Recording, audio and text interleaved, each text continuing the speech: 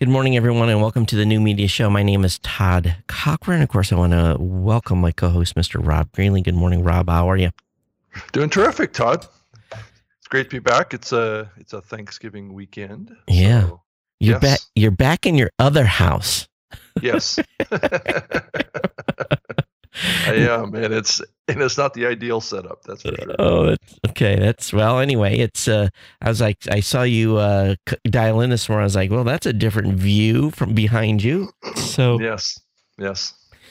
But you had two mic. You were really doing super podcasting this morning. You were using two mics. Two mics. Yes, my webcam was picking me up too. That was creating an interesting audio dynamic. Yeah, I was getting this nice meeting hall echo, and at the same time was getting a little buzz. But everything it's all good now. We're up and running. But hey, everyone, welcome to the show. And yes, I hope everyone in the United States had a good Thanksgiving, and hope you had plenty of. I don't know, Rob. I got up on Thursday morning, and my wife woke up about an hour earlier, and she'd already peeled the potatoes. Yes. That's the brutal job, isn't it? Yes. And she had bought the small ones, and I said, "Why did you buy the small ones? The bigger ones peel easier." So she threw me a bone, and so I started cooking. And by the time you get done cooking, you're kind of like, "Do you really want to eat?" But yeah, by 1 or 2 o'clock in the afternoon, I was in a food coma. But I did not get any of the I was trying to find it, but didn't have enough time. The toe turkey, or whatever you call it, the faux turkey. Faux turkey. Did not find the faux turkey, so I didn't get to try it. Or toe turkey. Yes. Yeah, but I got a little recipe for everyone that's out there, and this is a family secret recipe, and it's something that you may not be able to do this year, but you can do next year. We make what's known as the world famous turkey burgers following Thanksgiving. Oh. So what we do, now this is a very interesting mix, and this is obviously not New Media Show related, but I always buy, or have my wife buy, an extra big turkey. So, there's 4 of us here. We can't eat very much. And you're left with leftovers from days, unless you have friends over, whatever. So anyway, we take about half the turkey, brown and white meat, and essentially kind of like really don't grind it, like super shred it. So It's real fine, but we don't put it in a food processor, but we just shred the turkey. And then we take all of the leftover stuffing, about the proportion should be like 50% turkey, 20% stuffing, 20% gravy, throw in half a can of cranberries, and appropriate amount of gravy with the turkey, and you mix that all together. And you come up with this. It's the best way to describe it is like a turkey paste. Yeah, right. Yeah. That's perfect for making a turkey kind of burger. Right. Yeah. So you take that and you package that all up in, whatever your favorite, freezer proper storage is. And it used to be Tupperware, but I don't even know if they're still in business, but you put that all in packages and you freeze it. And then over the next several months, you pull a package out and you have enough for 4 or 5 sandwiches, and toasted white bread, Miracle Whip. This is the key, not mayonnaise, Miracle Whip, and that turkey on top of there, and you basically have Thanksgiving in a sandwich. It's freaking fantastic. It sounds like a great bachelor solution, right? It is like we've done this for 40 years, When this was a kid, someone in my family came up with it when I was a kid, or they got it from someone, who knows, but it is absolutely the best. You got that turkey, you got the stuffing, a little bit of cranberry in there, mashed potatoes, and some gravy. Not a lot of gravy, but oh man, it's freaking fantastic. So anyway, there's your cooking. There's your holiday story that we had to lead off with. Yes. Yeah, absolutely. But so I don't know. I completely disconnected, and for the first Thanksgiving in years, we did not have a lot of podcasters panicking on Thanksgiving Day. I had no like emergency tickets that came in. Usually there's something, and I kept, you keep looking at emails, sneaking a look and saying, you're like, is the sky going to fall? And it was quiet. So my team got to enjoy Thanksgiving without having to deal with a podcaster that's losing her mind. Yeah, I mean, a lot of podcasters, they find that they have extra time, so right? They can work on their stuff, right during the holidays. Yeah, yes. and then it's like 3:00 in the afternoon or whatever. They've had turkey, they've had their nap from their food coma, and they're I'm like going to work on my show, and then they see something, and it's like, oh my God, I need to send a support ticket, and they do, and then it's like, I need help now. And, but it was said good. Exactly like that too, right? Yeah. Hey, Evo. Hey, Rick. Welcome to the show. Hey, if you are watching on any of our live streams, because we're everywhere, if you're on Twitter, drop a heart on the stream. We would appreciate that. If you're on Facebook, hit a like, say hello. It's all about the promo, folks. So promo the show on live. It's and make sure you say hello if you're in a chat room. Don't be a stalker. Right. That's right. This is an interactive medium. That's a fact. Yes. So this week, it's kind of the rest of the world moved, and the United States, like from Wednesday afternoon, shut down. Right. So I know I was making calls Wednesday, and I forgot, I start making calls here Wednesday morning, my time, and it's already noon on the East. And I'm like, people are not answering the phone. And I'm like, oh yeah, they busted out. They're gone for the day, Sometimes offices have their own little turkey things or have some sort of, food event, and then they shut down. So slow week. It was a very slow week, but the only thing that really jumps out at me is a topic that was raised this past week was an article that came out that was talking about duration of a podcast, and I thought it was an interesting kind of take on it because I think it was the folks from Panoply, I think, or it was an article in the new Podcast Business Journal, but that was talking about how a podcaster needs to earn their show length. I don't know if you saw this or not. No, I didn't. So give me the Reader's Digest version. Well, it was this philosophy that was put out there that as a new podcaster, you should start out with a short show.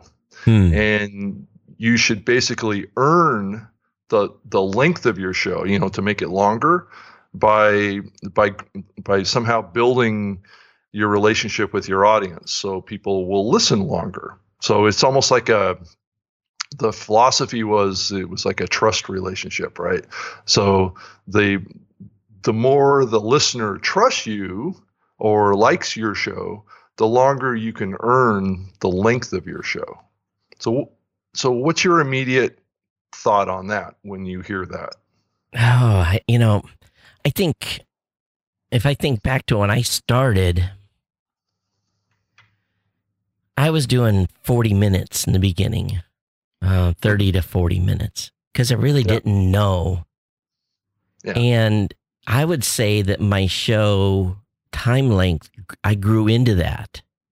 Right. I mean, it is true that the longer you podcast or the longer you create a show, there is a lot of kind of momentum that starts to take over. Because I saw this, with my own show many years ago, that it tended to get longer. It just kind of naturally happened. What's weird about my show is that, and I've got someone helping me right now with the production. I do a certain amount of my own looking through, making sure that stuff that I'm interested in wasn't missed, but the heavy lifting on the finding the articles is done by what I'm calling my executive producer. And he and I really jived from the beginning, but he was also a longtime listener of the show. But when I was doing my own production, I kind of knew where I needed to be based upon how many windows I had opened in my browser. I could tell, or how many tabs I had open in my browser. I could kind of tell where if I was going to be heavy or light.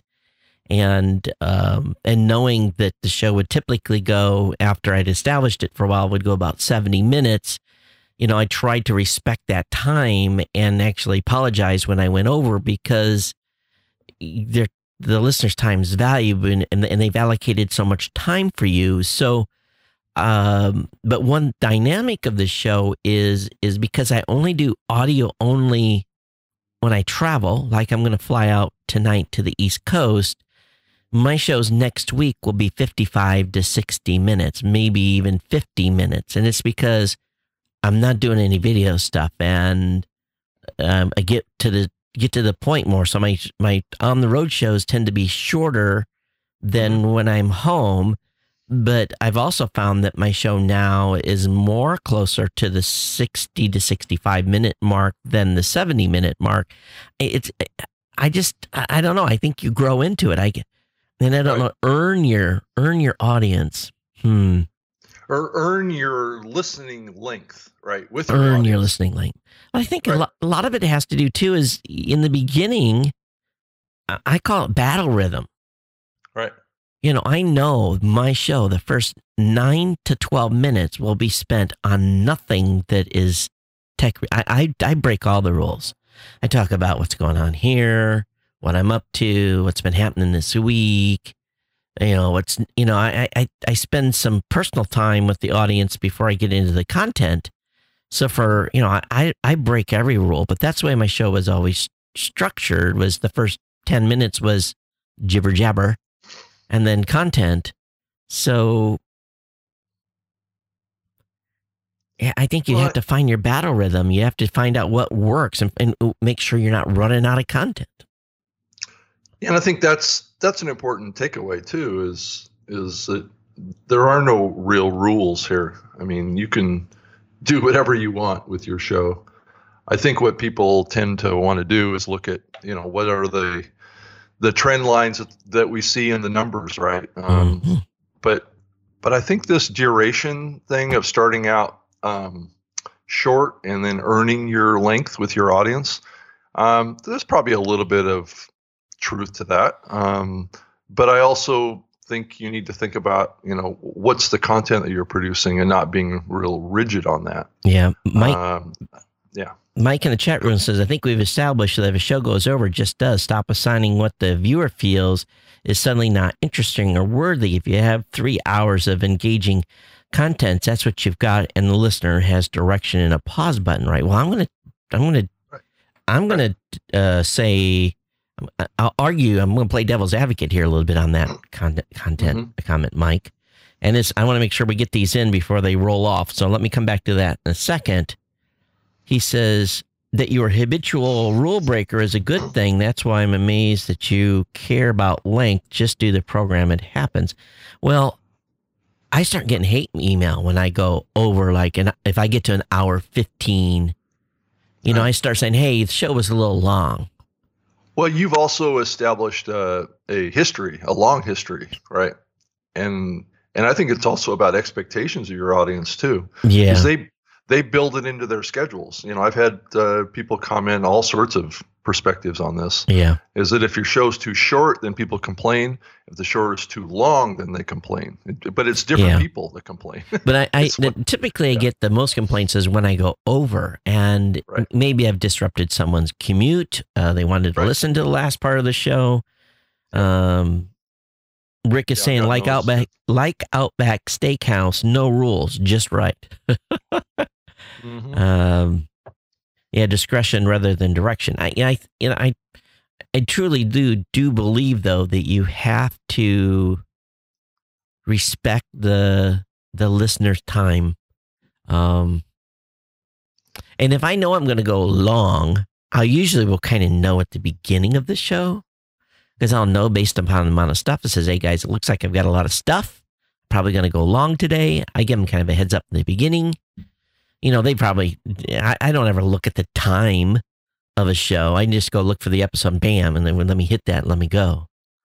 So, but again, it's going, and then really we're not talking about what you're talking about. What you're referring to, Rob, is you got to earn your time. I think from my show format, I laid out the progression, and I think we all do that in our minds. After the 10th show, we know the progression that we're going to, and I've got a little document here, hasn't changed in 10 years. It's got, boom, short intro. It's got, I did add recently the top 5 things I'm going to be talking about, a welcome, welcoming new listeners, how to subscribe, how to watch, how to listen, where we're live, the chat room, email, social contacts, partner shows, sponsor, life, content. That's kind of how my show's laid out, my other show. Right. This show, we just kind of go. We don't even know what we're going to talk about before we start. Right. And I do hear people talking about how you should, get right to the topics of the show. Don't talk about personal stuff at the beginning. But you're an example of how that's different, and I think it's also something to think about too. If you think about the type of medium this is, and what the expectation of your audience is. I mean, Todd, you've self-filtered your audience based on your approach to how you podcast. And I think over time, people expect that from you, and they tune in for that. The people that didn't like the fact that you talked about personal stuff, that they kind of self-filtered out over the years, I think. Well, and new folks, I haven't gotten one in a couple of years, but I used to get email from new folks all the time. Why are you spending 10 minutes at the beginning of the show? Why don't you get to the show? And my explanation is that's the way the genesis of the show has done from the beginning. It's how I stay connected to the audience.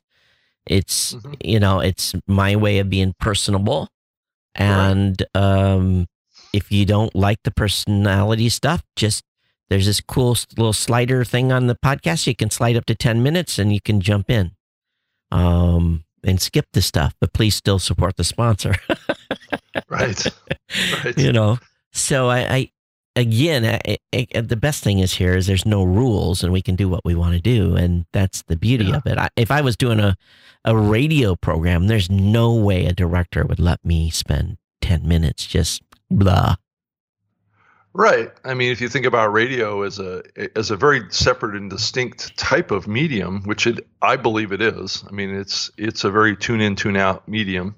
Yeah. People are flipping stations. People are looking for different things. Podcasting is a completely different thing. You don't get people flipping between podcast episodes that quickly. So people are pretty committed. If they're going to listen, they're going to listen. If they choose not to, sure, they can turn it off and find something else. But it takes a little bit more effort to do that in podcasting. But the person that actually I'm talking about here was more Andy Bowers, who's been on this show before. Right. His comment was that start shorter, earn longer was his comment. I'm pulling it from an article off of the Podcast Business Journal. Right. And he recommends to start out with a 20 to 25 minute episode as you're starting your podcasting process. And he just thinks that over time you can kind of maybe go a little longer, and that he thinks that that's how a lot of shows should grow their content. And I guess it's at the highest level of this, it's kind of a little hard to argue with that. But I think it depends on you as a expert in whatever area that you're focused on in your podcasts. I think if you're kind of a newbie, that may not be bad advice. But he just thinks that the first few episodes of a new podcast that's 95 minutes long or something like that may be a little too much for trying to build a new beginning audience, right? Yeah. And there's probably something to that. Greg says with most media, the pace is more important than the length. I think the pace and the content. Yeah, pace is important. Sure. Right. Yeah. I don't know what pace is. It just how fast you're talking or how quickly you're going through topics. I'm not sure about what pace really means, I guess. I mean, what's your feeling on that? Well, I have a certain pace to my show. Right. Again, I feel it's hard to describe except it's battle rhythm. And if I have like this segment that I call the soapbox, if I'm pissed off about something that's going on in the space and I want not this about the tech space or something's going on, I say I'm getting on my soapbox, and the octave probably will go up a little bit on loudness and, to kind of, signify that soapbox, feel of some guy standing in a street corner screaming at the top of his lungs. Mm-hmm. Mike says, I love that you encourage fast forward button, but what about the pause button for those complaining about a long program? I think the folks on the folks that are complaining about the long program want to listen to the whole show, but it's not about they're complaining the show's too long. I think most of the complaints I personally have ever heard is that I've interrupted something that they wanted to get the whole show, but they couldn't get the whole show because maybe the commute wasn't long enough. And again, I've said for a long time, and podcasters need to understand this, is that listeners, dedicated listeners, the P1s, that's a radio term, I guess, right? The P1s, they build you into their life. Right. And they're going to be there. Boom. I mean, I have people, there's emails in my inbox before I get out of bed the following morning from someone that's got a comment or feedback or whatever. So people are listening right away. Rick says the 25-minute starting point wouldn't have worked for my short-term podcast simply because the content didn't fit the time format. Well, it's not a perfect solution for everything. No. I think too is I lost my train of thought here. I guess it didn't matter because it wasn't that important. But I do think that shows that are new just they're going to self-adjust. They should know. They should be able to feel it. Yeah. But then again, go ahead. There's other shows though, Rob. I will admit there's some other shows out there I wish were longer. The content's so good. Yeah, right. They're like, why are you quitting here? You're leaving me hanging for the next 3 days until the next episode comes out. Yeah, and then to kind of follow along with this, we're talking about longer episodes and maybe how it maybe disrupts the commute time is the whole factor of those driveway moments, right? Those times when you pull into the garage. Yep.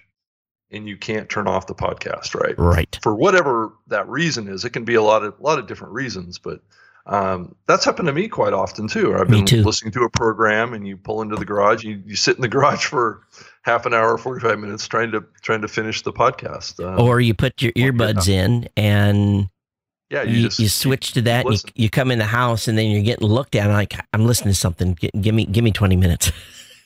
Well, yeah, and as more and more of these cars get direct data connections, and people are listening to content directly to their dashboards or their CarPlays or those type of experiences, the ability to switch that episode over to your mobile device is something that I don't know if that's really readily available right now, Todd, unless you're pulling off your phone. Yeah, I'm pulling off my phone. So, hey, okay. By the way, today, if you're watching live, this is the one day of the year, the single day of the year that I root for University of Michigan.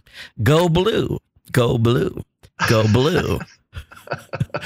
And if we have any Ohio State fans in the house, you lose. So we'll see how it goes. I normally am a Spartan fan, and I'm never, when it's any other day of the week, it's like, I hope the Spartans lose. I mean, the U of M loses, and but this day they're playing Ohio State, and I'm just sorry. I have to change my colors for one day here. Todd. This is football season. Yeah, I saw Ken was in here saying "Go OSU," and Mike was like "Go Blue." So we had, they're in a common area. So anyway, best. I don't even know when the game. Just I say that I'm not even gonna watch the game. I'll find out. I'll see on Facebook and how they did later. Well, the same thing out here. We had the Apple Cup out here, and the University of Washington beat Washington State, which I know both of those teams were ranked in the top 20 in college football. So the 16 ranked team beat I believe the 8th ranked team of Washington State. There was some game on last night. And it was like 45-45 or some ridiculous score. I don't even know what teams are playing. I'm like, is that even possible? It shows you that two very weak defensively, someone likes to throw the football a lot. Hey, by the way, there's no affiliate link or nothing like that, but I just want to talk about something I found, and podcasters may have a little fun with this, or it's just something you can consider as a techie item for you. I have another one to talk about too. It's been buzzing around the podcast community. Oh yeah, go ahead. Yeah. Actually, we need to talk about the Podcast Business Journal too. Let's do that next. So, and most of you know what Nest cameras are. They're absolutely great cameras. I've got 3 of them in the home.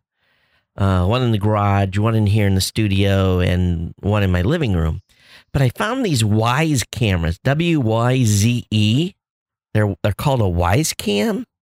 Yeah, I have one too. I have one here right in my living room. They're cheap. They're like this. I think I got this for $29. $30 or 20. Yeah, exactly. $30. Yeah. And if you saw the Facebook post, I posted a picture of the night. I put one of mine outside, just right outside the studio, pointing down my backyard, and I'm like, Nest is in trouble. These things are awesome. Now I didn't set up because it's I've got it outside, so any little movement will track a recording to the cloud. But if I had one inside, and I'll probably put one inside. Actually, I ordered one of those ones that cams that move. So you've got one of those, right? Yeah, I have one of those. Yeah, I didn't get one of the small square ones like you have there. Mine's that taller one, but it does. It'll like track you if you walk in front of it. It'll like move. It'll follow you, right? Down and then back and forth. Yeah. So that goes, and those recordings go to the cloud. So Nest, you're done. You're out. You're done. And you can buy water enclosures and stuff for these now too. So WYZE Cam, it's incredible value. I mean, I really can't believe it, to be honest with you. Yeah, because what the Nest cams are like $120 or something. I think when I bought them, they were close to $300. Right. Yeah. Something a Nest, you're ripping people off. Well, I think that's owned by Logitech now. Right? Oh no, no? I think didn't Google buy them, or I don't remember. Someone big bought them, but. The Nest cameras are nice. The lens is nicer, but for $29, you can buy 5 of these, and for the price of one. Yeah, and you can and they don't use your internet until they trigger on something, and they'll record to an SD card. So,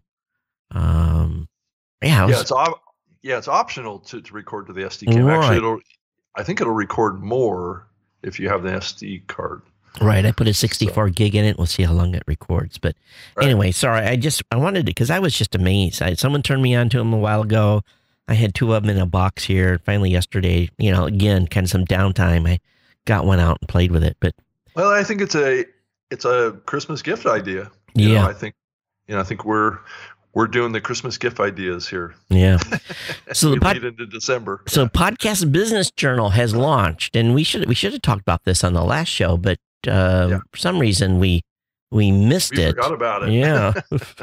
And much to our chagrin, but podcastbusinessjournal.com, they've got a newsletter for free daily headlines. I thought I'd signed up for that, and I haven't been getting them, so I need to sign up today. But we've got, Rob and I are both, just disclosures, we write columns over there along with Dan Franks, Elsie Escobar. We've got Dave Jackson, Daniel, Rob Walsh, Brendan Monhagen from Panoply. Yeah, he's the one that posted the article that I was referring to about length and duration. Yeah.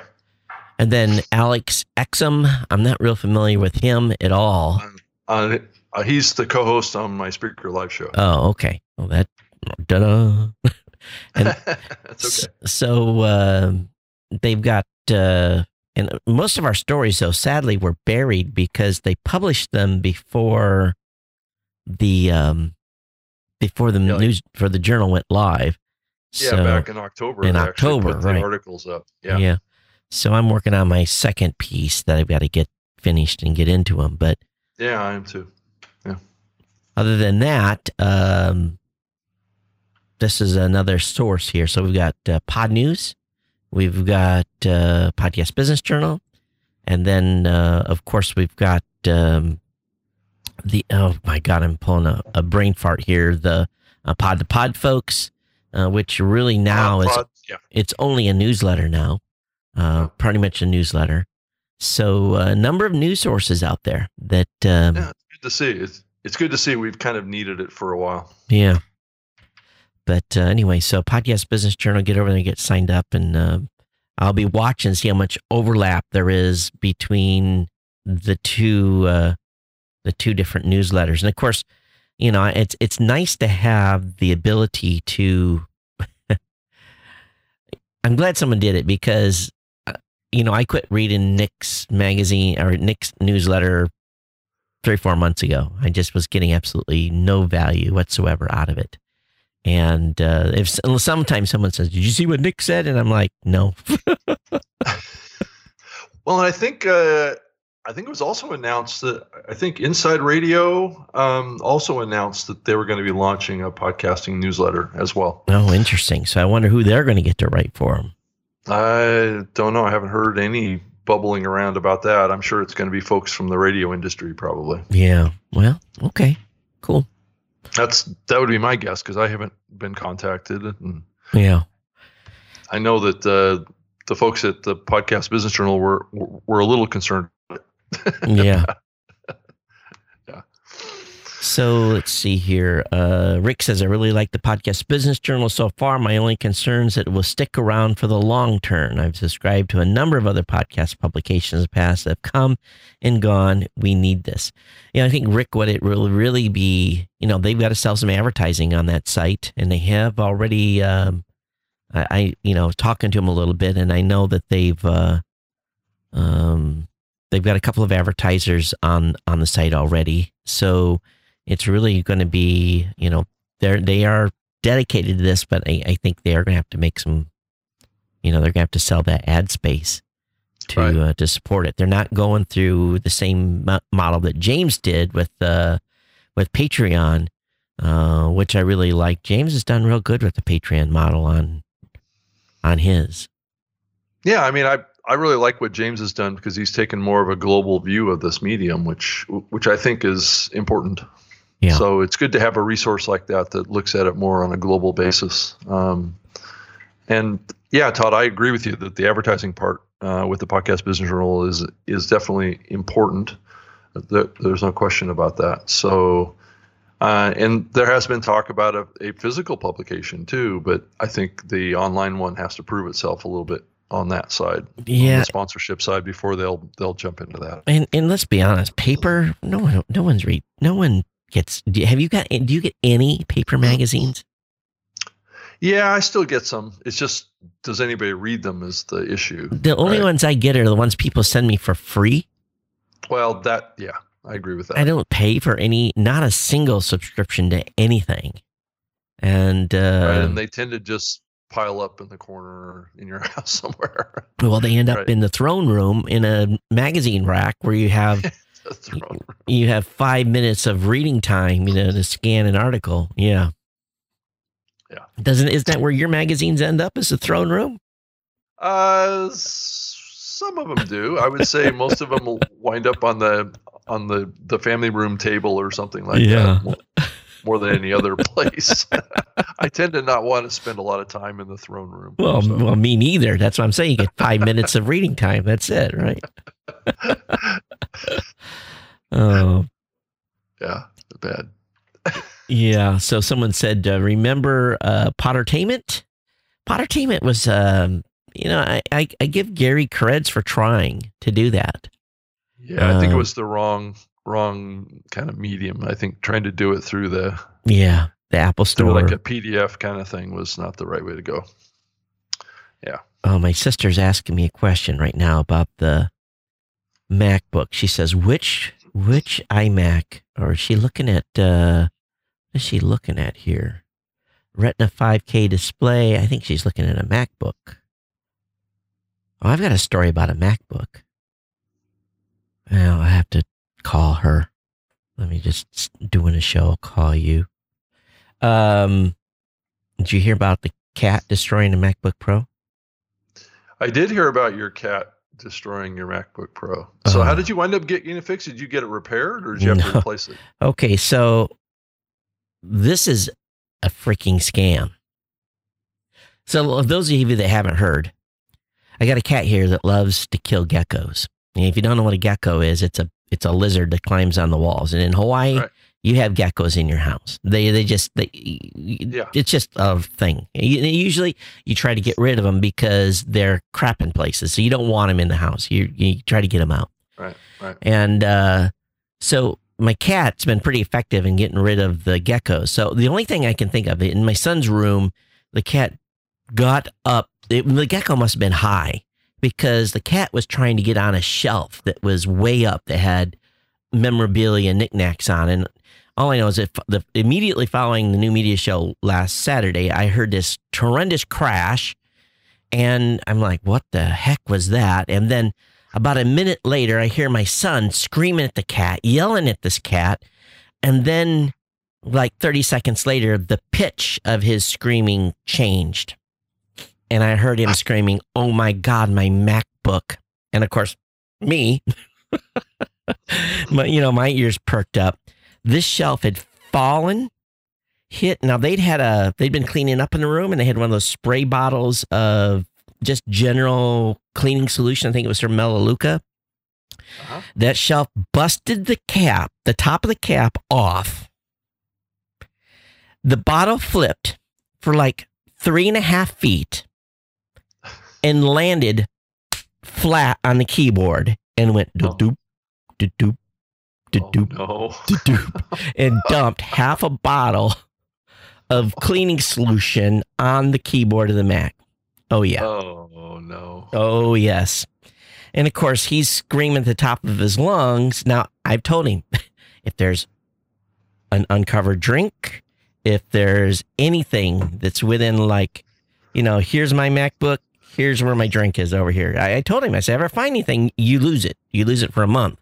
So he's been real good. But this shelf hit this bottle, was like 3.5 feet away. Oh, boy. So I took it to the Mac store. They wanted $1,400 to fix this thing. And it's a $2,300 laptop. And I'm just looking at this guy incredulously. And I'm like, nope, not going to do it. And they quoted me $700 over the phone. So I thought, okay, $2,300 laptop. And people are going to say, why does your kid have a $2,300 laptop? He's in a media program in high school. It's called Minimac. And I had a MacBook Pro. I gave him for this. He does visual audio stuff. It's a big deal. And it was part of the requirement. We had to have them. They had to have some sort of So I just told my son, listen, dude, I've got a Windows machine back here. You're going to have to use that. So he's just like devastated. And someone in Facebook sent me a link to a video that the CBC did in Canada on Apple's extraordinary repair prices. And in that video, there's a guy that's in New York City. He does it's the name of the company is Rossmann.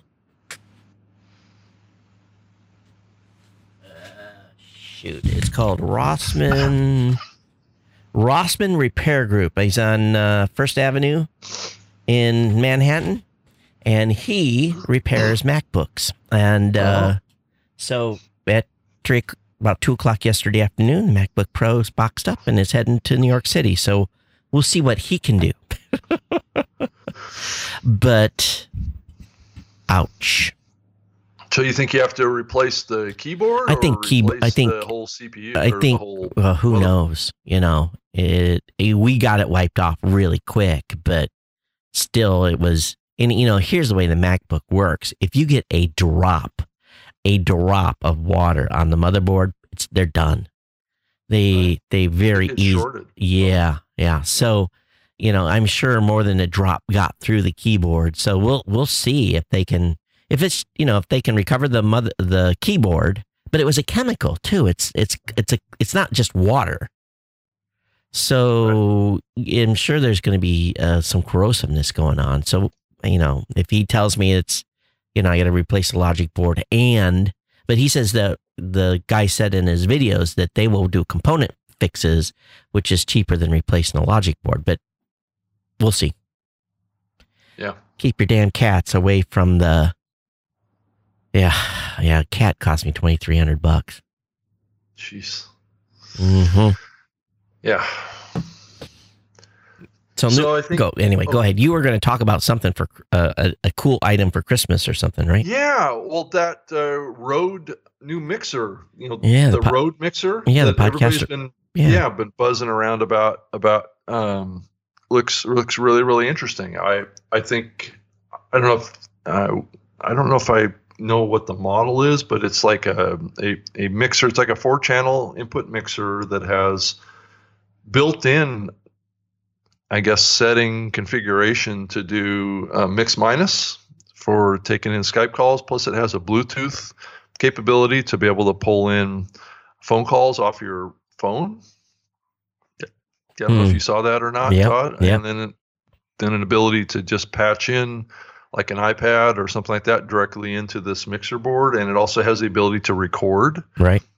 Also, which looks like it could be. And then it has like a touch board that you can program with pre-recorded audio segments. So you can have like your intros, exits, all that stuff built in to touchpad buttons on the mixer itself. So you can really bring in a lot of audio sources into this thing. So how does it bring in the phone source? Is it bringing in via Bluetooth or what? Bluetooth. Oh, yeah. So someone can call you or do Skype and patch it in via Bluetooth? Does anybody played with this thing? I would think that you would be able to do that via Bluetooth, yeah. But you also can do it just through a regular mix minus too. If you have a secondary computer, you just plug it into one of the mic inputs. Do they have a mix minus on that? Yeah, it's built into the. I guess it's like a button that you push, and it basically sources one of the XLR inputs as the source in for the Skype connection. And then it kind of mutes the other ones, right? Right. So that's built into the mixer, I guess. Yeah. So that kind of fixes that configuration challenge that a lot of podcasters have of getting a mix minus set up. Yeah. Well, I saw it. It's a little pricey. It's $5.99? Yeah, it's $6. So I wish it's a little expensive, but it's very capable. It'd be nice to get a review in it to play with it a little bit. Yeah. But if it's small enough to be able to go on the road, I'm getting ready to, I'm looking at my CES configuration because I'm changing things up a little bit this year. And every year I try to shrink the amount of stuff that I take. And so it's interesting. Yeah, it's really modern looking. It looks like it's relatively small too, like maybe 8 inches, 9 inches square or something like that. It doesn't seem to be all that big. Are they selling a case for it, a hard case for it? I wonder. I didn't see that for sure. I didn't see that. Yeah, some third party will come up with something. That would be probably a smart thing to do. Yeah, anything that has a knob on it. Right. Yeah, it's got those sliders on each of the input tracks. Yeah. So, yeah, you would definitely want to have something to protect it. No question. Yeah. Mike is saying Rode will pack it with a mic and make all kinds of money. Well, I think at $600, they're making all kinds of money. Right. But from what I can tell, it hasn't actually come out yet. So they're saying December 15th. Right. So some people have reviewed it. Some people have their hands on them already. So, well, I feel left out. Yeah, me too. ProGear.guru. We do audio reviews. We'd be happy to talk about it on the show. Huh. Well, I just, I hate just going out and buying something just to test it too. So, I guess I do have a Rode contact, so maybe I'll reach out and see if I can get one. And that's spelled was it RODE? ROEDE, right? No, right? RODE, Rode. Just RODE. Yeah, okay. yeah. That's right. And I think you can probably find it if you go to their website. Yeah, I think what do they call it? The Procaster or something like that? Yeah, I think that's right. Procaster. That sounds familiar. Yep. Rick was asking, my only question is whether or not it records separate tracks. You guys are going to laugh, but I've always done single track recording here. Well, that, and also whether or not it has enough gain boost to boost, a Shure SM7B or something like that, which is a very popular microphone in podcasting. So if they had done their research, they would have put a good, clean, powerful amplifier preamp in that. Right? Well, they'd have to put 4 powerful preamps, and if they did, then that would explain the cost. Yes. But if you hook a Shure up to it, SM7B, and you turn it to Unity, and you don't have enough, and you have to go higher, and you start getting when you have to get a cloud lifter in order to make that work then. Right. Yeah, I have a Shure SM7B myself, so I have to get a specific kind of like a USB interface to be able to use that microphone. Really? Yeah. Because you don't go into a mixer then? No, I go into a USB interface. Oh. I mean, I used to run it off of a Mackie mixer, yep. and it worked okay for a while. None of those really have enough gain to drive those. Really, the only thing that does is the cloud lifter. For those of you watching the show, you don't even want to know. Well, I'll tell you, this mic here, even with a Mackie mixer, it didn't have enough oomph. So I've got it running through a Solo 610, and yes, you'll gasp when you look at the price on that. Yeah. That's usually the cost people spend. What I spend on that, people would, that's their entire studio budget. Yeah. So what kind of a gain, kind of range does that amp have for you? That amp, is it 100? Is it 100 or 70 or? Well, 80? it's a tube amp, first of all. Yeah. So part of the way this mic sounds is because of the way that tube amp is, but I don't care what the actual dB increase is. It just gets it done. And I can run the Mackie mixer at Unity. I run the entire chain at Unity. You also have a compressor on that mic. I do have a compressor on it, but I run that compressor at 0 gain as well. Oh, you do? Right. It sets at Unity. So the amplifier really is setting the noise floor on the entire path. Right. I mean, it's clean. There's no question. Right. I don't ever hear any background hiss on your input. Yep. Yeah. So it definitely is a. But again, if I had to build the studio all over again, I'd probably have an ATR 2100 just sitting here. Right. I got one sitting here. It's a backup to this one that I'm using here, which is it's an MXL. Oh, you got one of the MXL mics.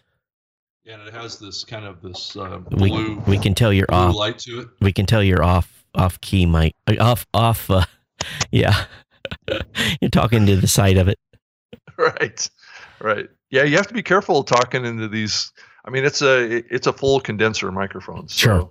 That's probably why I sound a little different compared to what I normally sound like. This one's off of the Shure. This one's condenser too, so it's very susceptible to. It's not like a dynamic. Most, I think about 95% of the folks in the podcasting space run on dynamic mics, but my problem is it's smart. Well, it is, but for me, what I have found on dynamic mics is I don't get the sound I want. Right, I agree with you. The condenser microphones give you a frequency range that you just can't get off of a dynamic. Right. There's no question. Of course, that's why you pay. Right. That's $400 why or you pay $500 for these things, right? That's why you pay the big bucks. Yep. But it definitely gives me. Go ahead. Yeah, because the microphone that I use for my radio show that I did for 6 years, those were $695 condenser microphones. This is terrific sound. Yeah, this is a Blue Mic Mouse. So that's, I think the retail on this now is about $1,400. Right. So it's it's not cheap. And I've had I've used the Heil PR40. I'm not a fan. It's not for me. I like the 20 better, believe it or not. I like the Heil PR. If you ever get to like Podcast Movement and they have a booth where they have a bunch of mics, go over there and spend 15 minutes and go through each mic. You're going to be amazed at the deltas. Most people don't know that there's this different range of sound. And we all cringe as it is to listen to our voices, right? None of us like to hear ourselves. But when you're testing a mic, you get up on it and you're going to find the mic that you like. Yeah. And they all sound a little different. So it makes, but it's hard, Todd. I mean, it's hard to know what the right microphone is for your voice. It's always hard to know. I went to Sweetwater when I was first starting, and I didn't have any budget. Yeah. And I played around with some dynamics there, and the guy had this, this MXL, and I think I've got it around here somewhere. It was $100 mic condenser. And I used that for many, many years. But again, I think really what it is when you find a mic that you like, that has the sound that you want, you just, I'm loyal to this. I don't even know what I would do without. If this mic got destroyed, I'd have to go buy another one. Or I'd be hard pressed to find, it's just the sound that I like. Can you even buy that microphone still? You still can. Yeah, they still sell it. And this is a pretty diverse mic. You'll find this mic in front of, in bands will use it in front of drum sets, and it's a variety of different places. Right. Yeah, that's interesting. Yeah. Yeah, there's so much, I agree with you, Todd. There's so much diversity in microphones, and it's its whole ecosystem. And I know at the NAB Las Vegas, the fellow from the podcast, I think it was the podcast engineering school, put up a kind of like a demo booth of a bunch of different microphones, and you could go from one mic to the next. Yep. And to figure out which type of microphone that you liked. You had condensers, dynamics. But Todd, you can also spend $1,000 on a dynamic microphone too. So, you can, sure can. Right. So it isn't necessarily the dynamics are always the cheapest, but they do have a different sound. Yeah. I think it is. It is truly. And I was just looking the price of this one up. It's $1,279 right now is the price on that. So it's not at all a cheap mic. And most podcasters aren't. No. They're not. That's like that was when I was young and building a studio But, I had a different purpose. But again, there wasn't an ATR 2100 USB mic available when I started. Right. This mic's been in front of me for 10 years. So. Yeah. And Todd, did you have to do any kind of like sound buffering in your room there? I do nothing.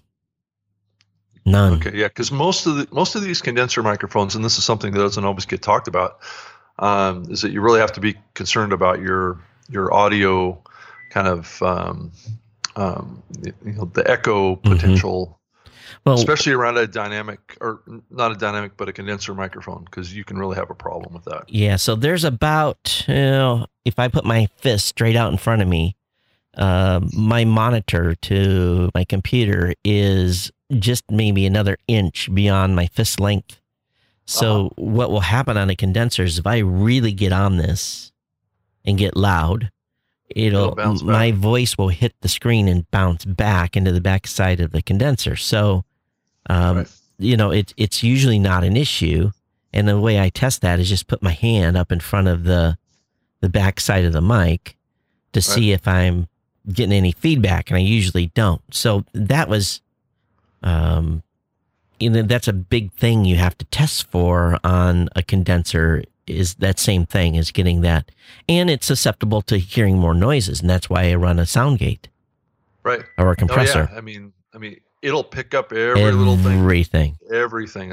If you rustle any paper or put a pen down or something like that, it's definitely going to pick it up. Yep. Yeah, I had that big problem, with those mics that I used to do. I had to put up foam sheets on my walls in my bedroom in the old days because it was going to pick up everything. I think sometimes simply putting carpet down in a room does wonders.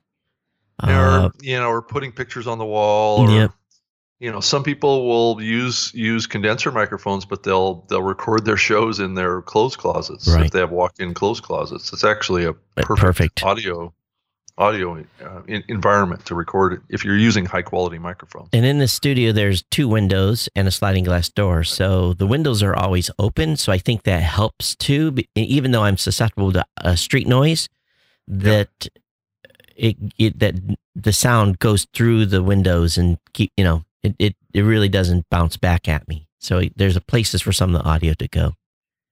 It's, and then guess what? This is a podcast. Screw it if I get some road noise. Right. It's called sound depth, Todd. Yeah. Right. Hey, so Todd, is there any more comments or feedback on the whole Pandora issue that popped up? I don't know if you want to talk about that, but I know that there was a little bit of a follow-up with the Podcast Business Journal with quotes from us. I haven't heard anything from them from that. I have talked to them last week, and I guess for they better. Ed took quotes from last week's show. Yeah. To write an article. We're talking to. I will say that I am talking to Pandora. Sure. And getting a list of shows ready for them, a small list of shows. Right. Yeah, it's the same thing with us. We're on the Spreaker side. We're doing that as well. Yeah. Keyword is small list of shows. Well, I think that they're wanting to take on, a small group of shows to get started with here. I don't know that they have a process yet that they can add a lot of shows rapidly. So, yeah, well, yeah, I think I will see what happens here with with this offering. Yeah. But, I think it has a lot of potential though. So what did you think of the article? Did you get any feedback from anybody from the article? From my article for the Podcast Business Journal? No, from what Ed wrote in Podcast Business Journal on Pandora? I didn't get any direct feedback on it. No, I think most of the people that probably would have read that probably heard us on the show. So it probably wasn't anything new. So you didn't hear from Pandora directly or anything like that? No. And I don't think we talked about anything more than our kind of our personal, thoughts on it, not so much disclosing anything proprietary. Yeah. So, which I don't think there is a lot of proprietary to disclose. But no, we just talked about what they're doing in public, what's publicly available. So, right. Just good. Yeah. So let's see here. Bada bing, bada boom. What's coming up with your schedule here in January? You're going to CES, right? So what are you doing down there? So we had, well, I guess I can safely say it here. Last year, we moved over to the Sands, and we did a lot of content with startups. And maybe it's important. Maybe I should discuss this, and because it's been a while since I talked about this, and we've got new listeners. So every year I go to CES with basically whoever wants to come from the Tech Podcast Network. And over the last 3 or 4 years, that's been a small group. It's been myself from Geek News Central. It's been Don Bain, the Gadget Professor. It's been the team from F5 Live. And it's been a gentleman out of Iowa that does a show called The Tech Ranch. And we all have our own kinds of stuff. The Tech Ranch, they like to do automation, drones, The F5 guys focus a lot on gaming and, in general topics. Don focuses on gadgets and gear, and I basically, I'm really kind of an all-comer. I like to look at everything that's cool. So we go and cover the show. In years past, we've done, had a broadcast booth at the North Hall. It took a 1-year break. I think this is the 6th or 7th, maybe 8th year that we've live streamed during the show. Last year, we moved over to the Sands, and we're in the broadcast tower. We've got a suite in the broadcast tower, and we put our studio up inside that. It's really tight quarters, and you get more than 3 people in there, and you're packed in like sardines. But it's big enough where we can set up a table, have a backdrop, and essentially do the live show from there. And the goal at the Sands was to get a platform. And last year, we kept walking by this platform that was supposedly scheduled, and it was empty the entire week. And I told Don, I says, man, we're going for that platform next year because they provide security, they provide the internet. Right. We got to show up with gear and set up and go. And I said, this has been the end goal from the beginning. And I went into negotiations in June, and she said, oh no, that platform was used every day. And I'm like, no, it wasn't. And we went back and forth. And she said, the same group wants to use it again this year. And I'm like, and because I put a bid in for that platform, and she said, well, I'll make you a platform in another area. I'm like, cool. So they came back with a proposal, and they couldn't get us a square. It was like an L-shaped platform. It just wouldn't work. It was weird. And so I basically said, we'll go back to the suite, and we'll just work out of there. So my irritation level was pretty high that we didn't get the platform. But what we do is, and the reason we went to the startup section is because most of these big companies at CES now, when they come to the booth, they've got a PR handler, and that PR handler's job is to get the interview, get in, get out, and not allow you to have a lot of contact with the person that you're interviewing. Even the business cards that you ask for business card from the owner often will have the PR company's email address. And so we don't go there to meet PR companies. We go to meet companies, executives, decision makers, developers. And I just got sick and tired of the PR people being gatekeepers. So we said, okay, let's go to Sands and set up in Sands, because most of the companies there are startups.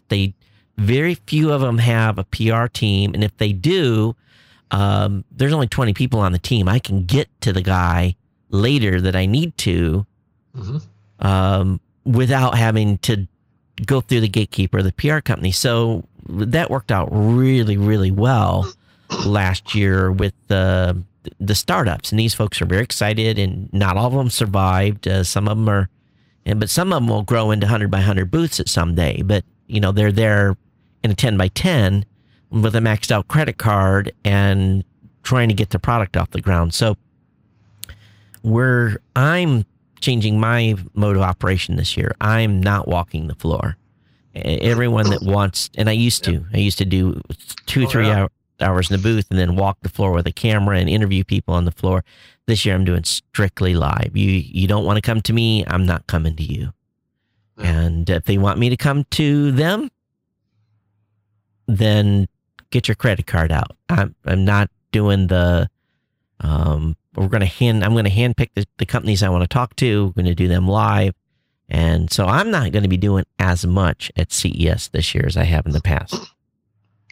But it's still, for me, it's in the team, it's this plethora of new content, which the ultimate goal is to get exposure to our main shows to drive new subscriber numbers. Right. It's to grow your shows. Right. It's to grow the main show. Yeah. And I do the secondary feed of content. We call it the special media feed, and it's got all the thousands of interviews we've done over the years at CES and NAB and a variety of events that we go to. Yeah. But it's so freaking expensive to do that. And I'm going on Todd's dime. I'm not going on Raw Voice's dime. Mm-hmm. So, I have to pay for every hotel room, every airline ticket, food, pay the daily rate for if I get a cameraman, and then you start racking up, 5-digit bills to do a show. And then the PR people are being gatekeepers and not making it very hard to have access to the main folks or the decision makers at these companies. I can't pay bills later on when gatekeepers do that. The PR people are screwing themselves. If you're a PR person, you there's a give and take when it comes to the media folks. We're not there to, we're there to cover, but we also have to pay for this. Right. Yeah. It's everybody's trying to take advantage of all that coverage, right? And not really be a ongoing resource for you. And I would think that's the issue, right? The goal is to have them become an ongoing resource. Right. Right. Yep. And, and it would pay back with review units we got to keep. It would be exclusive interviews. It would be small sponsorships. It ran the gambit, and when I can't, if I'm going to spend $20,000 to go to that event, it better generate 20,000 plus in revenue to have made it worth my while to go. Now, granted, there's the ancillary stuff of I'm building my authority. I'm building, continue to build the Geek News Central brand. That's all part of it. But at the end of the day, I have to look at the value. What is that really returning, new listener wise and dollar wise? And there's so many. Of course, we were so unique. We were so early doing that. We had very few people to compete with. It was Twit, it was us, it was a couple of others. Now everybody and their brother is there live streaming. So. And guys that are got, they're humping backpacks and live view broadcast units, and, they're not even in a studio per se. But those are 20-year-old dudes. I'm 54. I'm not humping a backpack and a live view unit and carrying cameras and I'm not doing it. Yeah. You're not going to do that kind of stuff anymore. Nope. Well, I think live is still continuing to be a kind of a hot area. I know that I heard that the Podcast Movement folks are going to be having a live streaming stage down with the exhibition area. Rob. Year. Yeah, I heard who's sponsoring it too. Well, of course. Yeah, of course. Who else in the medium or in the space should? Right. Oh my gosh, it's so funny. Yes, Rob's company is sponsoring the live streaming at Podcast Movement. Yes. Or the company that you work for. It's funny. Yeah. So there's going to be content that's available at Podcast Movement that people can watch. It's not just going to be audio, Todd. It's going to be video too. Yeah, I know. Oh, you're going to do video too. Wow. Right. It's going to be live video, and there's going to be presentations on podcasting at the event. So should be interesting. Yeah, it should be fun. We'll have to get you up on the stage there, Todd. Yeah. Actually, damn it. I forgot. What is today's date? I got to get something submitted.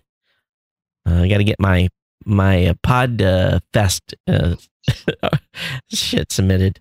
My session submitted. Yeah, well, it's probably time to start thinking about that. Yeah, I've got it written up. I just got to make sure the editors have edited it, and we'll get it. Well, yeah, and I think you said something that you were going to take a different approach this next year, with your content stuff, right? Yeah, about the engagement. Yeah. Right. Engagement and advertising, and it's not just the ad deal. Yeah, and when do we want to talk about what we think are going to be the hot trends in 2019? Oh, well, do we want to do that as we get closer to the end of the year? Yeah, I think so. Okay. Our hot trends. This is kind of That's, we ought to go back and look and see if our trends that we predicted last year actually if it actually happened.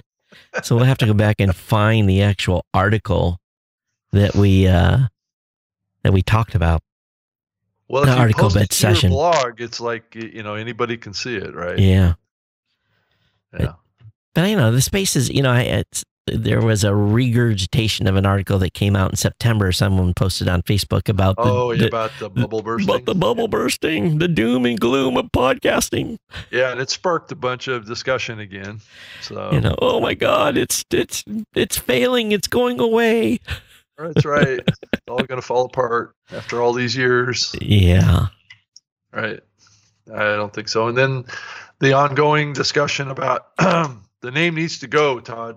Oh. Podcasting is holding podcasting back. Again?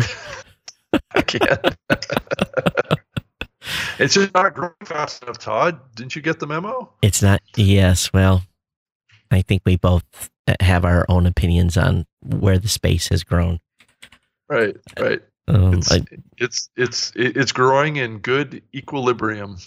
Yes, and I have I'm pleased with where the space is growing, how it's growing. And maybe some people are still want to see it grow faster, but well, some people are on more of a time ticker than others, aren't they? Right. Well, they're tick tock, the money might run out. Yep.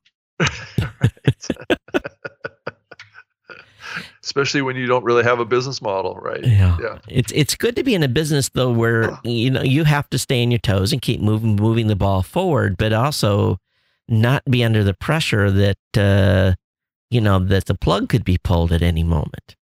Right. That the next deposit in your checking account from your venture guys would not be withheld, and go through the pressure of having to say how we're going to get from A to B, and meet milestones, because that's what a venture is all about. Is the folks might here's the deal: the companies might get $20 million, but they just don't deposit. Typically, they don't deposit the full $20 million in an account. No, it's usually given out in stages based on performance. It's doled out little by little, and they're given some leeway, but they can hold the dole back, saying you guys aren't really right when the growth be put in our requirements plan. And it depends on how big of a bullshit artist you are, on whether or not you can put together a presentation that makes your investors satisfied enough to give you the next increment of cash. Right. Especially if you're not meeting goals. Now, if you're meeting goals, if you're meeting, the timelines, then you're going to continue to get your checks. Right. At least go ahead. They definitely set up timed kind of goals, right, that you have to hit in order to get the next part of your investment fund. Right. So, right. Which presents some challenges at times. Which also means that if you don't hit those targets, you may run out of cash faster than you had. Right. But I'm just glad I'm not in a business. I'm glad my business is not, surrounded by the venture guys that are, and venture guys can also bring you great success too, just by the contacts they have. And, their goal is to help you grow, and they're going to connect you with all their people that, have helped them in the past and to be successful and make introductions. So there are plus and minuses to having that venture funding too. So they'll have access to people that I will never get access to. And if you want to see a little bit of how that works, just watch the the TV show Shark Tank. Well, yeah. Yeah. But, I think that's it's almost the same model. Yeah. Yeah, it is. I mean, it's a little skewed towards entertainment more than it is substantive. I mean, I think that the venture capital process is a little bit more hard nosed. Even I think what you see on Shark Tank. Because you're going to go in with I've done the run through Silicon Valley, and we've talked about on the show before the reception that I received, and I think at the time I was about 36 or 37, and being told I was too old and that my team would need to move to Silicon Valley, and just all these. It was a very negative experience for me for going around and getting money. But I look at it in hindsight, I'm probably lucky we didn't get any money or didn't take any money, because we probably wouldn't exist today. You look at all the companies that have taken money in the past, they're all gone. Is there anybody left that took money? That's actually a really good point, Todd. As far as those in the podcasting space? Yeah. You know what? I don't know that I can recall of any that are they're still with us. Still, chugging along and doing well. Yeah. I think Audio Boom is probably one. They took venture? Oh yeah. Definitely. Okay. So again, they started out as a different company. They started as Audio Boo, right? Or something like that. And I think they took big chunks of venture capital back then, like 20 plus million or something like that. What did Mevio take? 36 million or something like that? I don't even remember actually. It was a big number. But it was big, yeah. Yeah, it was a big number. But though, people talk about Mevio, and I've heard people reference it in the, here in the recent time frame as an example of, something. But they were focused more on video towards the end, if you think about it. And a lot of people think of them as focused on podcasting. Right. They weren't really that focused on podcasting. Yeah. So now Adam Curry did in episode 1084 of the No Agenda Show, he spent about 10 minutes talking about the definitive history of the beginning of podcasting. And there was a couple of things that came out. And again, he says to best his recollection, a couple of things came out in that I was like, oh, I didn't know that. So it supposedly someone clipped it and put it on SoundCloud someplace. And I was actually going to get the clip and add it to this show, and I'll see if I can. So I'll see if they Creative Commons it. They said you can reuse it. So maybe if I find it, maybe I can add it to the end of the show, and you guys can hear Adam talk about the definitive history of podcasting. And it's a pretty good look back. And of course, people are going to there's lots of people trying to contest Adam on some of this. Right. And I don't know. I've had feuds with Dave Weiner about the history of this too. I mean, everybody has a different perspective on it. I know I got a email from a guy that told me, because based on my article for Podcast Business Journal, because I kind of do a little bit of a run through on the 15-year history of the medium and talk about those things. And he brought up this software platform that was around in 2000 or in 1997 called Auto Alex or something like that basically synchronized audio files. Okay, no one remembers that shit. To computers. I know, I don't either. But then there's other examples too, like Microsoft Sync and Go, right? Right. Did the synchronization between Windows XP and Pocket PC devices, where it transferred audio and video files.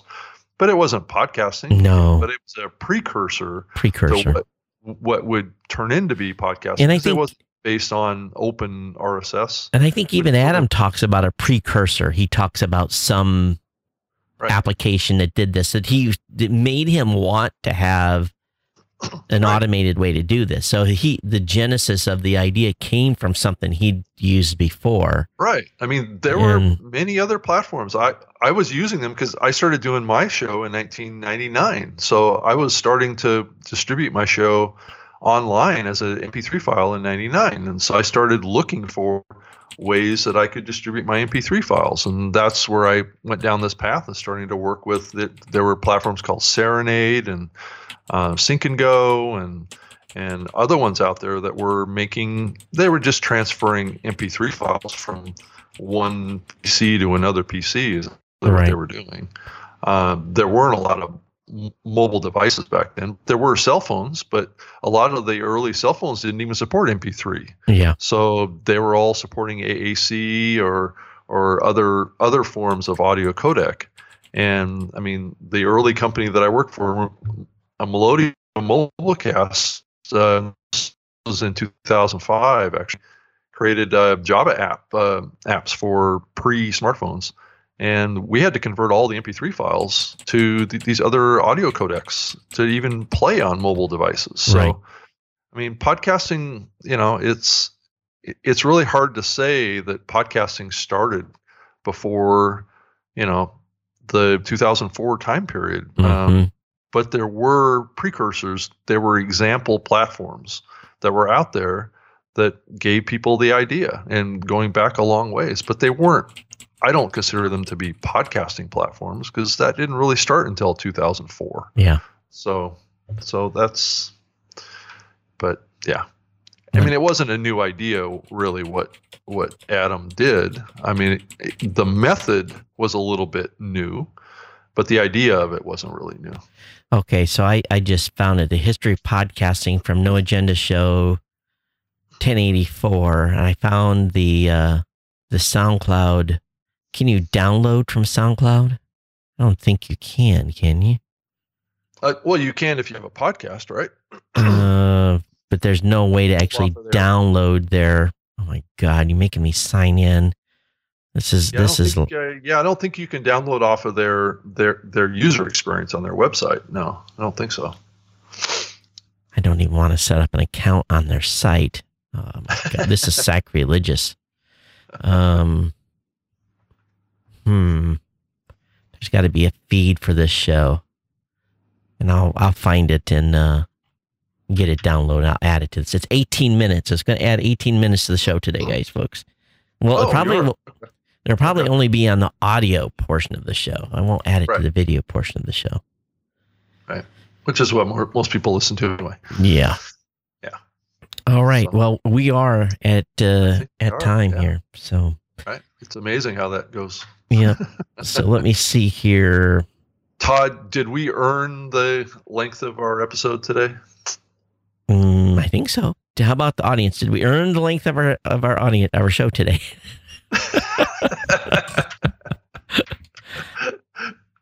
I hope so.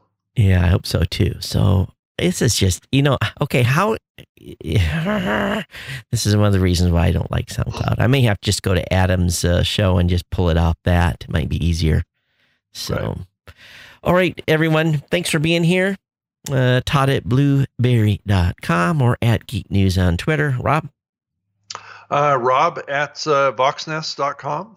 Or you can send it to Rob at robgreenlee.com if you want to send more to a personal email. And there will be no show next Saturday. I'm on an airplane coming back, Rob, so we'll miss next week. And but other than that, we'll be back with you as soon as we can, and look forward to being back with you. But anyway, thanks for being here. We'll see you. Thank you. Yeah. Make sure you hit the subscribe button or like or star or plus or whatever it is, wherever you're listening now, especially if it's on Twitter or any place like the hearts that we get. If we get 100,000 or something like that hearts, we can become a super producer on Periscope. Awesome. Yeah. Maybe it'll take us a year to get there.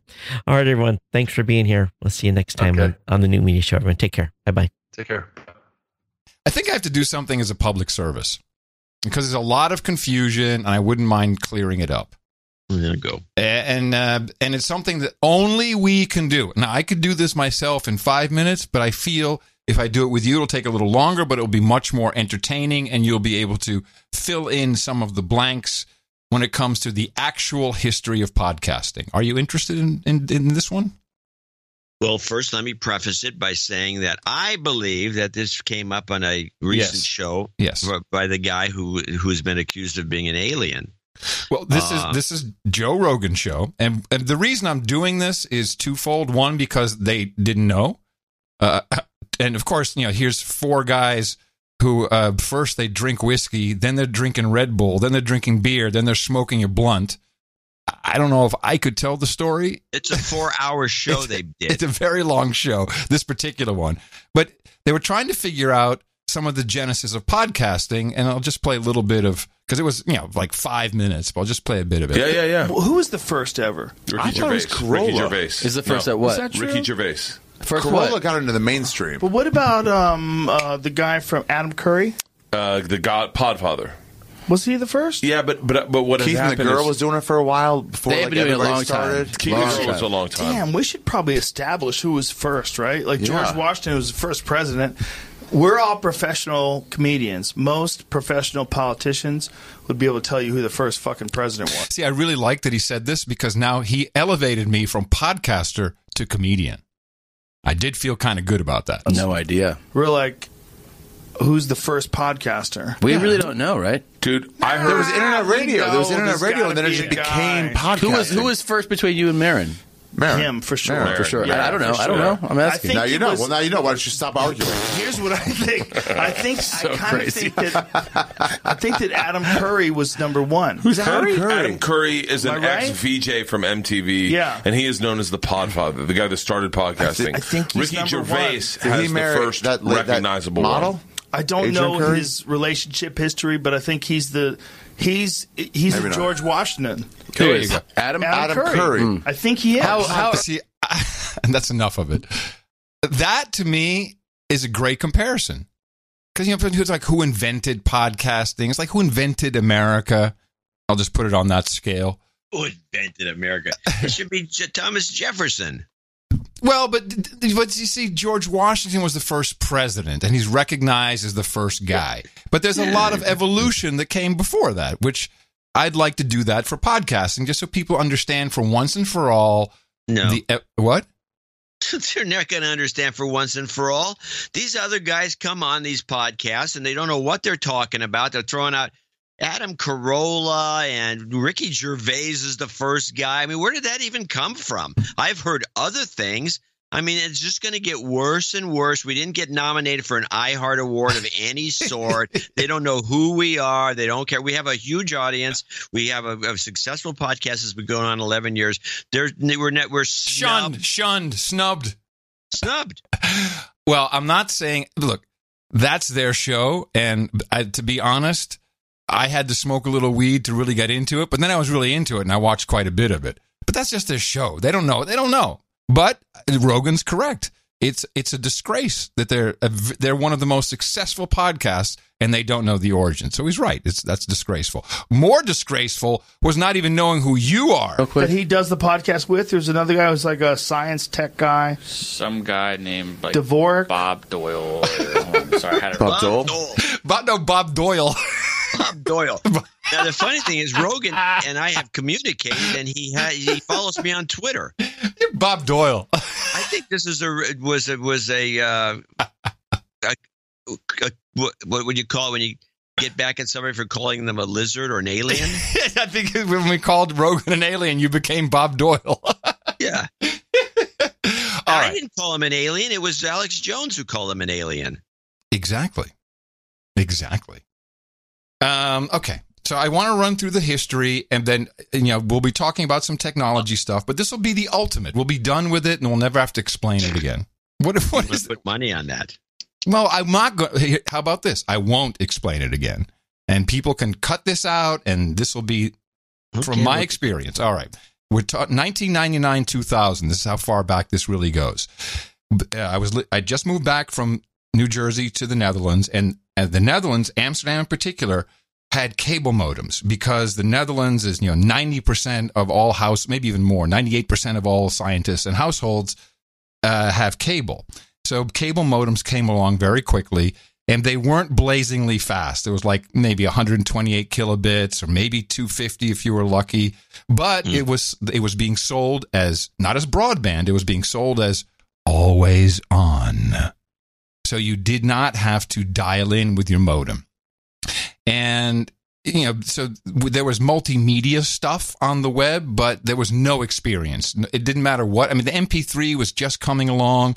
We had, like the Rio and stupid MP3 players that were really quite antiquated compared to what you see today. So, broadcasting or streaming or anything like that it just wasn't possible. There was no way you could do it. There were no services at the time. I don't think Real Audio had actually come out yet at that point. Maybe it had. In 1990, though, just as an aside, I did broadcast the Mega Music Dance Experience from the Jaarbeurs in Utrecht, which was a huge dance party on the M-Bone, if you remember that. Remember the M-Bone? Yeah. You walked away. You walked away from my story. I need you for color. Come back. Okay. I remember the M-Bone. I remember I remember, what was that crazy network that guy did, that one character that had there was a bunch of crazy stuff that was going on during this era. Yeah, the M-Bone was amazing. You know, it only worked, you could only really see it if you were at a university, but it was multicast. And so it was the exact opposite of the problem that we have, which is the more people who watch or listen, the more bandwidth it eats. And this was kind of like a chained multicast thing. Anyway, I digress. At the same time, Napster came out. Real Audio was initial release is April 95. So it was before that even. But you know, I remember encoding took forever. There was no experience. So then Napster happened, and I remember opening up my Napster client, and what was so mind-blowing about this is you could see, this is some guy's computer, and you could, there was, if you were searching for a song, it might show up, and you could explore his computer, and you could start up these downloads. And, you might have 10, 12 downloads going. It would take a long time because of, no bandwidth. But it was always on, and the phone line wasn't tied up. And I was like, wow, what if I made the experience by changing the thinking? In other words, your computer's on the whole time. There's something you want it when it's new. Let's say a new song. That's how I was thinking at the time. But your computer had initiated a download, but didn't tell you it was available until it actually had downloaded onto the computer, and would pop up a message and say, hey, I got something new. You click on it, it plays immediately. Great experience. So really unattended, your computer should be doing this in the background. And I wrote an essay about it called The Last Yard. You could probably find it. Now, at the same time, so I had this in my head. I'm like, broadcasting. How do I broadcast? How do I use? How can I do this? And I was like, I knew that there had to be a way, just like the news broadcast. You have no idea how long it takes for people to put the news together and make that hour-long show. There's pre-produced packages. But when it's time, all of that just flows out to you. So it's kind of the same idea of have everything happen out of sight of the user. And at the time, Dave Weiner had just become pretty well known with RSS, and he was doing his blogging software. You can read at Weiner at scripting.com. And I went to New York because I felt like I could somehow work with him to use RSS. I wasn't quite sure, really. And we met in a hotel room. I don't remember why he was there. I know I went specifically, this is 4/9/11, I went specifically to meet with him about it. And I explained it, and he really brushed me off. He was like, all right, like Hollywood guy, MTV guy, shut up. Hair. Yeah. Guys who are bald really don't take to me right off the bat. For good reason. Yeah. So hair. And then I came back the next day, and I actually had some of his software, and I tried to program what I meant in his software. And after another 45 minutes, he says, I get it. You are forbidden from ever using my software again. That was horrible. So, okay, I don't mind. And so he came up with the enclosure element in RSS. And for several years, because he had his little Radio Userland was his aggregator and blog publishing software, we were just sending like 100 megabyte video files back and forth. And it would show up on my computer after it had downloaded. And I clicked it and had a great experience. So it was exactly what I envisioned, and nothing happened with it until the iPod. I saw the iPod, and I went, holy crap, this is not a jukebox. This is a radio receiver. We need to be able to put radio shows on this iPod. And I started making, with an Apple script, a little parser that would go look, and was just for one feed. It would go look at an RSS feed. Is there a new item? Yes, download it. Download the MP3 file in this case. Then when it's downloaded, and at the time you had your iPod was you could only put stuff on it by syncing up to your computer. So the Apple script would then trip the syncing of the iPod, and so this all happened while you didn't know it, because this was it was polling on a recurring basis. And the experience was you picked up your iPod, there was a new radio show. I said, holy shit, this is it. And I immediately started the daily source code. the Daily Source Code, my idea was to bring serialized radio content every single day, and I called it Source Code because we needed receivers. We needed the reception side. So if you remember the pod catchers, they might have been called, and all of a sudden guys started showing up who were doing applications, again, just, podcast apps called iPodder, iPodder Lemon, iPodder X. It was a whole bunch of different things that were happening. It was going very, very quickly. Then I met Kevin Marks. I want to include him. Kevin Marks, who I think now works for Google. He worked for Apple. And I was having some issue with we learned a lot about how a podcast app works. I was having an issue, and he actually sent back a much better functioning version of this Apple script. So he has an important part in the story because that really tripped off all of this development and me doing the Daily Source Code.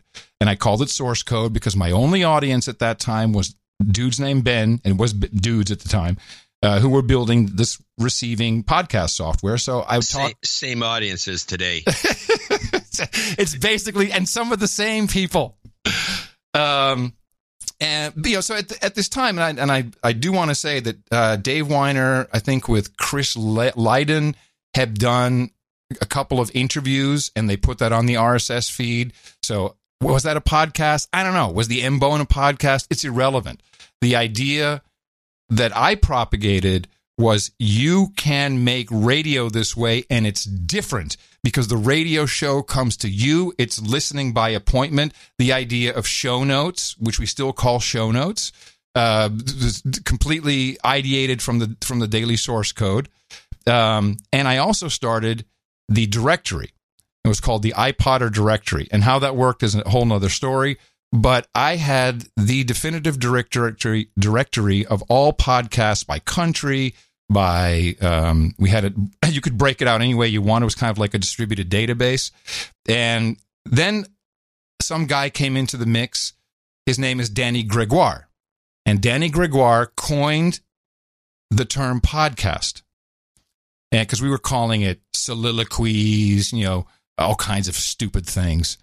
But he showed up in a comment somewhere. I like this podcast, and so to me, even though yes, Ben Hammersley had used that word years before there was anything really, Danny Gregoire is the guy who used it in context. So they have the directory, we have all of this working, and then I get a call around 2004, 4 or 5. Hi, it's Eddie Q from Apple. Steve Jobs wants to meet with you. Are you interested? Let me check my calendar. So I met him at All Things D, which is outside of Quincy Jones, one of the most interesting meetings I've ever had. And he was angry, and to the point where, not about me, he was angry about, they fucked up Wi-Fi. This is not how I wanted it to be. He was just angry, and he was yelling. But then we had an hour. And I thought, actually, man, you get sick if you're so mad like that. And we sat for an hour just chit-chatting about stuff and how, the RIAA was all on his ass to shut down recorders that can record songs internally on the computer, and so they've been kind of saying they would, and they just weren't going to do it. And it was like, wow, it's very interesting. And he said, Adam, I want to put podcasting into iTunes. Is that okay? I said, yeah, that's fantastic. And I'll give you my directory.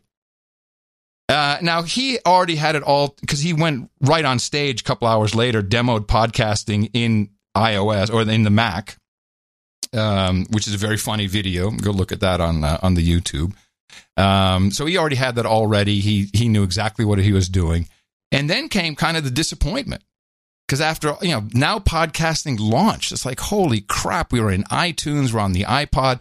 And what Apple did is went straight into putting NPR bullshit everywhere.